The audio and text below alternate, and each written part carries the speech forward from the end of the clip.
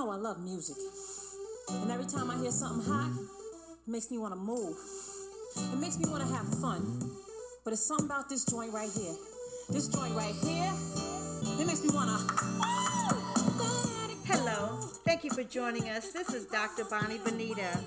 I'm with the Valley of the Black Dolls, and on this show, we chronicle episodes and events facing African American women, their plight, the struggles, the barriers, and how we can become good friends, good people, good role models, good mentors. We also allow emails to come in about different situations where individuals want suggestions, want solutions, want to offer solutions. And if we ever air your question, your email, your phone call, your letter on the air, and you agree to come on the air with us, we give you an basically it's I Heart the Valley of the Black Dolls. It's I Heart Valley of the Black Dolls. We offer that to you as well. So what I'd like to do today is we got a phone call from Daphne. She had a question and an issue about angry black women, and I call that damn doll diva, only because, and it cracks me up sometimes because we all face women we consider that damn diva, where they've done some things that have really gotten us upset, that's gotten up under our collar, so to speak. So I want to know whether or not you've had anything that's really gotten up under your collar, and then also how you reacted to it, what you did to it, how you were able to get over that situation. We're going to see if Daphne's available to speak with us today. Hello. Hey, Daphne. Hey. How are you? This is Dr. Bonnie Bonita, and I'm with the Valley of the Black Dolls, and I was wondering whether or not you had a moment to talk to us. Yes, I do. Good evening. Hello. So my producer said you sent an email in about your thoughts about black women being so damn nosy and minding everybody else's business, and I was wondering if you could talk with me a little bit more about that today. Sure, I can. Okay, so what's the issue you have, and how did you come across it, and what happened? Can you share that with us? I sure can. I can share. I have funny stories and I have serious stories. I would first like to share my serious story with you. Okay, Daphne. I usually do property management, and we often rescue young ladies that are in domestic violence. And when I say that they need to mind their own damn business, we had a young lady that wanted to escape. She came to us. We relocated her, got her a job. Got her kids in daycare. And she had a girlfriend who thought that it was better for her to be with her children's father and told him where she was, which resulted in the young lady's death. He came to the house, tricked someone into letting him in, and threw the young lady out of the window. And she was actually murdered? He actually killed her, yes. He murdered her. Okay, and what city and state was this? That city was Chicago. Oh my God. That's unimaginable. And how were you able to cope with that? And what happened? And why did the friend feel she needed to tell the girl's boyfriend where she was actually located if she was in a safe haven? He went to her, and he was going to a lot of people, saying that he was sorry, he would never hurt her again, and he wanted his family to be together. But the reason I say that young lady should have minded her own damn business is because this young lady had decided she was through, and she had given him enough chances. And that's why she wanted to go to a safe haven, to escape him, to get away from him. Because she went from, people that may know Chicago, she went from the west side and came all the way far south to get away from him. Mm-hmm. But this young lady took it upon herself to decide, no, he said he wanted his family. So she told, and resulted in the loss of her friend. Okay, let me make sure I understand. So because she did not mind her own business, and because she was willing to tell the perpetrator where her friend was, that ultimately caused the death of her friend? Yes. And do you know whether or Exactly. not she acknowledged the fact that she did tell and her friend was murdered? Yes, she was. That's how. It was a big question. Is how did he know it was an anonymous move? It's like we moved her in the middle of the night and made sure we weren't followed. It was. I mean, it was almost like an extraction of some type. And she was doing well, but she decided to call her girlfriend and tell her girlfriend where she was, because we had advised her not to, divulge her whereabouts. That's right. That's right. But she trusted this lady, and this girl was supposed to be like her best friend. So she trusted her to tell her where she was, and had even invited her over once or twice. And you said she had small children as well? She had small children as well, and they witnessed it. And then how old would you say the girl that was murdered was? In her late 20s, around 28, 29 years old. So that's just unreal. So do you believe in that angry black woman syndrome as well, that black women are nasty a lot of times, negative to each other, want to fight, the seven deadly sins I call them? Do you feel that is really happening within the African American family and home? You know what? I do not believe in the angry black woman. Okay. I believe that that's a stigma that has been placed upon the black woman because she has to be strong in a lot of her struggles. Okay. And with her out there persevering and not having frivolous time, people appear that she's angry. But most of the times, she's just serious and focused. Okay. So have you ever had a situation where someone, an African American female, because that's what we're talking about today, was negative or negative or nasty, or did some things that you thought were deceitful or treacherous, and you had to step in and call them on it? I most definitely have. Being around a lot of females in that line of business, and me having to be that serious woman, I've had a couple of females was like, "Oh, I hate her. She's so mean. She's this. She's negative, and she's just angry all the time." But what it was is that I was serious, and I was serious about helping them improve. So I dealt with a lot of young ladies. I had to pull into my office and sit her down and let her know that it was not anger, that it was seriousness. And when she did things that were not going forward, it was disappointment. That's right. So because I saw something in her that I knew that she could do things a lot better. Well, you know what? That brings me to the point is it's not what you call me, it's what I answer to. I think you can agree with that. Exactly. And I think that sometimes when we're strong black women, we're called bitches, anger this, angry that. We have those kind of connotations and labels. And like you said, sometimes it's because we know who we are and what we're doing, and it's taken the wrong way. But a lot of times you have real, not perceived, angry black women because they have a chip on their shoulders. Maybe it's because of their weight. They've been cheated on. They've lost a job. They've lost a loved one. There's a lot of reasons why a person can be angry, but you can also turn that angriness around to something positive. You can turn that anger around to something positive, not negative. And what do you think that you would like to say to the up and coming generation about turning the negativity into a positive thing? To go to a quote from old people, there's never any losses. Anything that you thought was a loss, it was a lesson in it.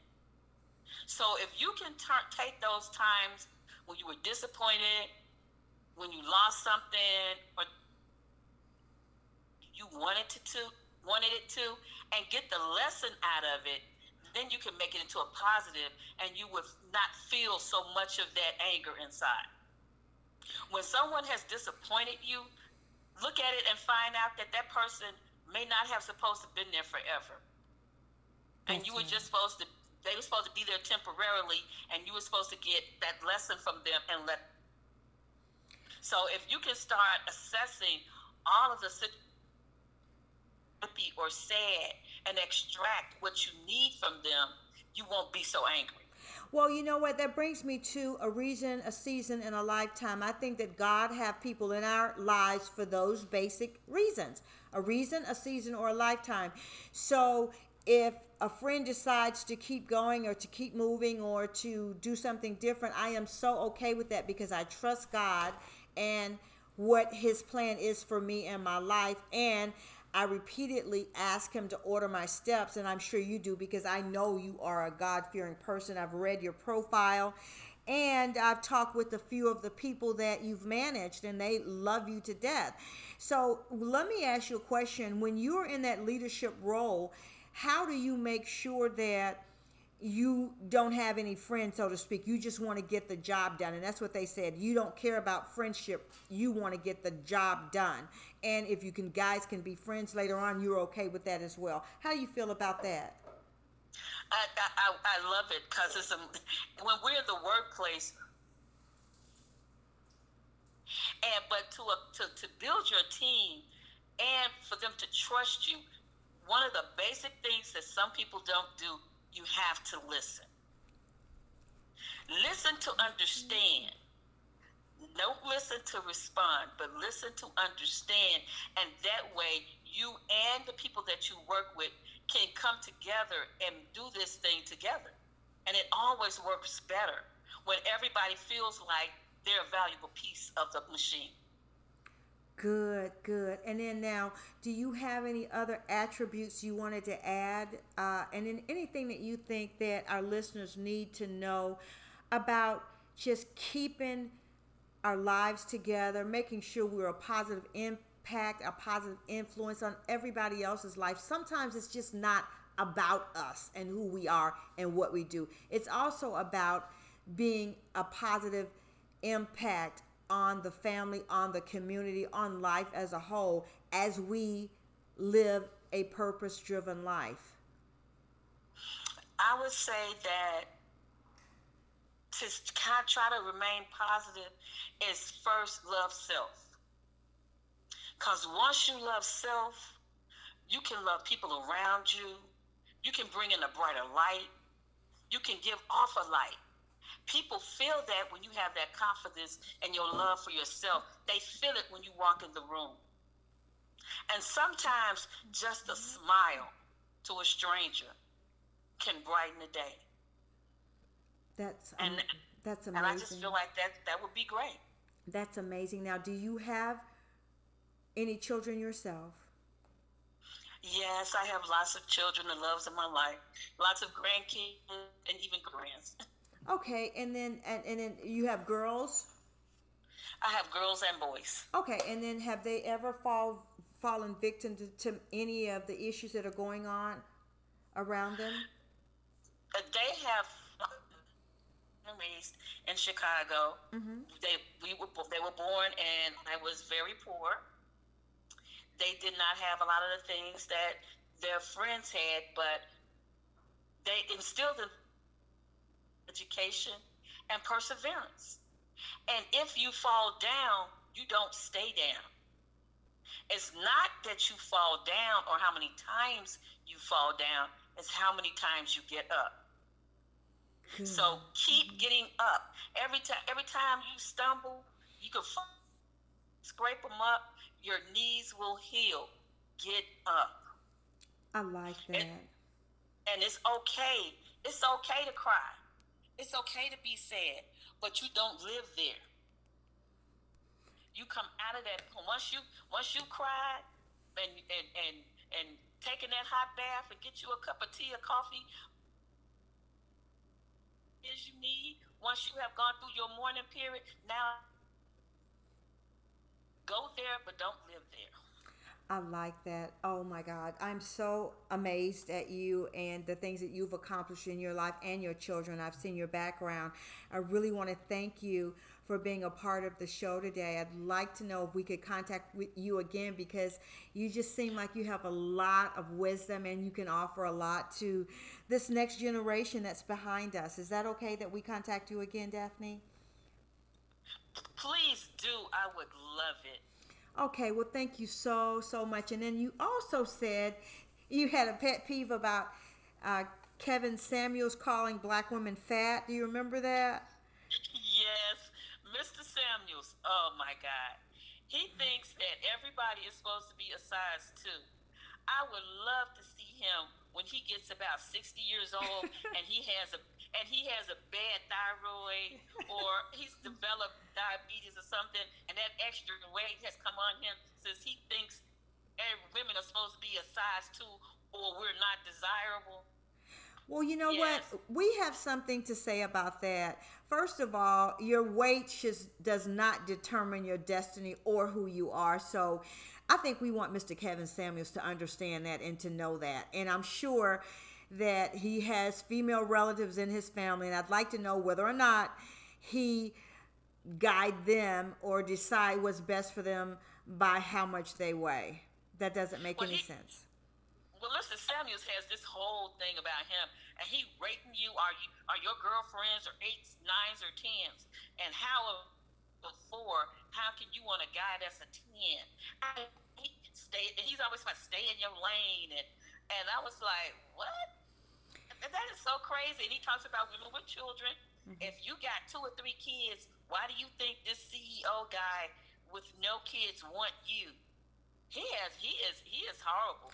Well, you know, at this point, I think we're going to pray for Mr. Kevin Samuels. I think that's what we're going to do because, again, life is about purpose, love, understanding, and relationships. And I think that regardless of what your size is, you deserve to have a good, happiness, safe, secure relationship and be happy within your relationship. So yeah, we'll pray for Mr. Kevin Samuels. And again, Daphne, thank you so much for coming on the show. And thank you for having me. It was a pleasure. Oh, you're welcome. You're welcome. So I'd like to chronicle what she stated. I'd like to talk a little bit about staying in your lane, about minding your own business. And sometimes we think we know what's right for other people, and we don't. We clearly don't. So I'm requesting that all of my sisters, all of my black sisters, my black mothers, my black girls, ask yourself, what would Jesus do before you decide what's best for someone else? So because of a friend deciding what was best for her girlfriend, she ended up murdered, right? And I know you're saying, well, she was only trying to do what she thought was right. What you think is right and what someone else thinks is right are 2 totally different things. Don't ever predetermine that you know what's best for someone else. And let me tell you why I said that. My daughter, when she was young, she got a hamster. And the hamster looked so lonely in the cage. So she and I went to the Humane Society and got another hamster, placed him in the inside the crate with the other hamster, so they could bond, so they could have a friendship, because he felt like he looked like he was lonely to me. I didn't know.